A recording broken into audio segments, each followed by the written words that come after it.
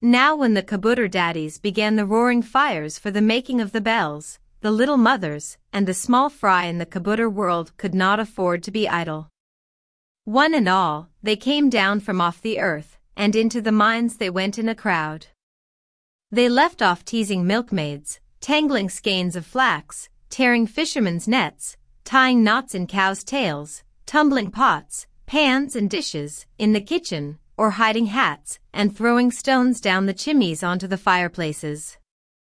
They even ceased their fun of mocking children, who were calling the cows home, by hiding behind the rocks and shouting to them.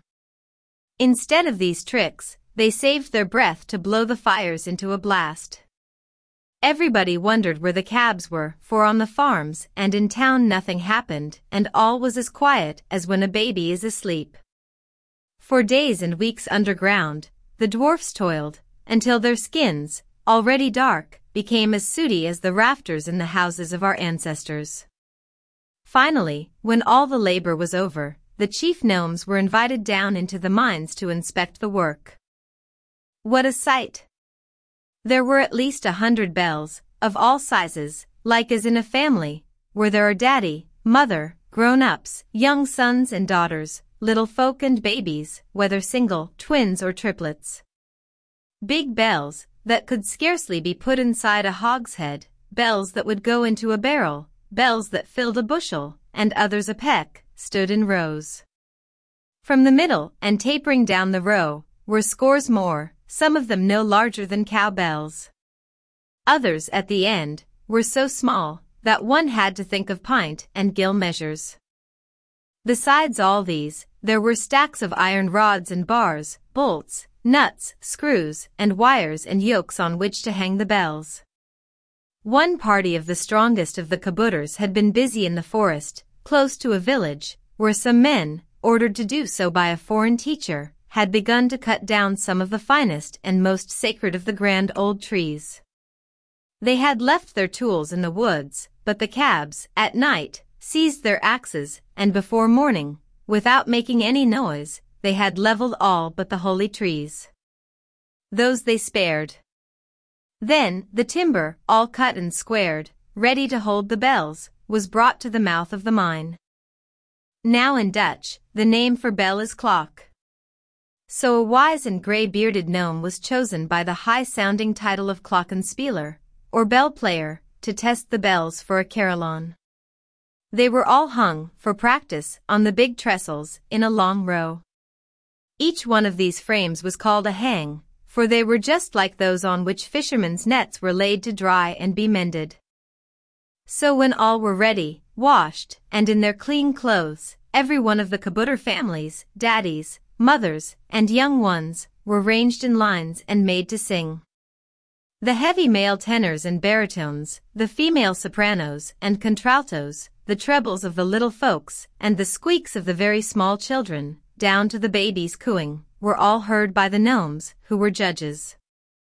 The high and mighty Glockenspieler, or master of the carillon, chose those voices with best tone and quality, from which to set in order and regulate the bells.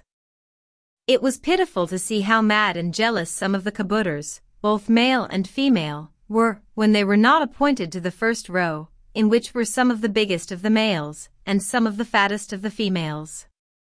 Then the line tapered off, to 40 or 50 young folks, including urchins of either sex, down to mere babies, that could hardly stand. These had bibs on and had to be held up by their fond mothers. Each one by itself could squeal and squall, coo and crow lustily, but, at a distance, their voices blended and the noise they made sounded like a tinkle. All being ready, the old gnome bit his tuning fork, hummed a moment, and then started a tune. Along the line, at a signal from the chief gnome, they started a tune. In the long line, there were, at first, booms and peals, twanging and clanging, jangling and wrangling, making such a clangor that it sounded more like an uproar than an opera. The chief gnome was almost discouraged. But neither a gnome nor a kabutar ever gives up. The master of the choir tried again and again. He scolded one old daddy for singing too low. He frowned at a stalwart young fellow who tried to drown out all the rest with his bull-like bellow. He shook his finger at a kabouter girl that was flirting with a handsome lad near her. He cheered up the little folks, encouraging them to hold up their voices, until finally he had all in order. Then they practiced, until the master gnome thought he had his scale of notation perfect, and gave orders to attune the bells. To the delight of all the gnomes, kabouters and elves, that had been invited to the concert, the rows of bells, 100 or more, from boomers to tinklers, made harmony. Strung one above the other, they could render merriment, or sadness, in solos, peals, chimes, cascades and carillons, with sweetness and effect. At the low notes the babies called out cow, cow, but at the high notes, bird, bird. So it happened that, on the very day that the bishop had his great church built, with a splendid bulb spire on the top, and all nicely furnished within, but without one bell to ring in it, that the kabouters planned a great surprise. It was night. The bishop was packing his saddle bags, ready to take a journey, on horseback, to Reims. At this city, the great caravans from India and China ended, bringing to the annual fair rugs, spices, gems, and things oriental, and the merchants of Reims rolled in gold. Here the bishop would beg the money, or ask for a bell, or chimes. Suddenly, in the night, while in his own house, there rang out music in the air, such as the bishop had never heard in Holland, or in any of the 17 provinces of the Netherlands. Not even in the old lands, France, or Spain, or Italy, where the Christian teachers, builders and singers, and the music of the bells had long been heard, had such a flood of sweet sounds ever fallen on human ears. Here in these northern regions, rang out, not a solo, nor a peal, nor a chime, nor even a cascade, from one bell, or from many bells, but a long program of richest music in the air, something which no other country, however rich or old, possessed. It was a carillon, that is, a continued mass of real music, in which whole tunes, songs, and elaborate pieces of such length, mass and harmony, as only a choir of many voices, a band of music, or an orchestra of many performers could produce. To get this grand work of hanging in the spire done in one night, and before daylight, also, required a whole regiment of fairy toilers, who must work like bees. For if one ray of sunshine struck any one of the kabouters, he was at once petrified. The light elves lived in the sunshine and thrived on it, but for dark elves, like the kabouters, whose home was underground, sunbeams were as poisoned arrows bringing sure death, for by these they were turned into stone. Happily the task was finished before the eastern sky grew gray, or the cocks crowed. While it was yet dark, the music in the air flooded the earth. The people in their beds listened with rapture. Laus Deo, praise God, devoutly cried the surprised bishop. It sounds like a choir of angels. Surely the cherubim and seraphim are here. Now is fulfilled the promise of the psalmist, the players on instruments shall be there.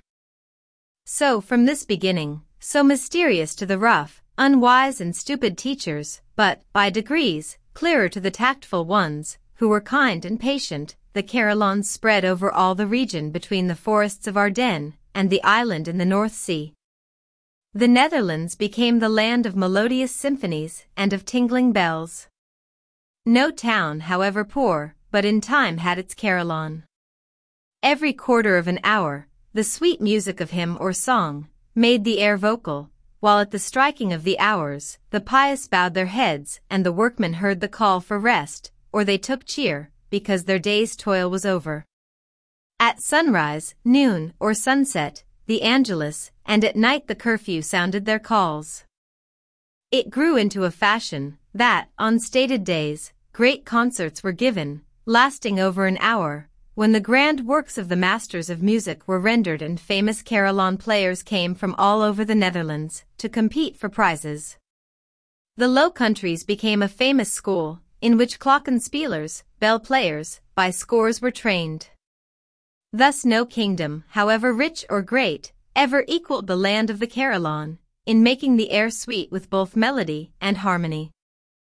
Nobody ever sees a kabouter nowadays, for in the New World, when the woods are nearly all cut down, the world made by the steam engine, and telegraph, and wireless message, the automobile, aeroplane and submarine, cycle and undersea boat, the little folks in the mines and forests are forgotten. The chemists, miners, engineers and learned men possess the secrets which were once those of the fairies only. Yet the artists and architects, the clockmakers and bell-founders, who love beauty, remember what their fathers once thought and believed. That is the reason why, on many a famous clock, either in front of the dial or near the pendulum, are figures of the gnomes who thought and the kabouters who wrought to make the carillons. In Teuton lands, where their cousins are named kobolds, and in France where they are called fée, and in England brownies, they have tolling and ringing of bells, with peals, chimes and cascades of sweet sound, but the Netherlands, still above all others on earth, is the home of the carillon.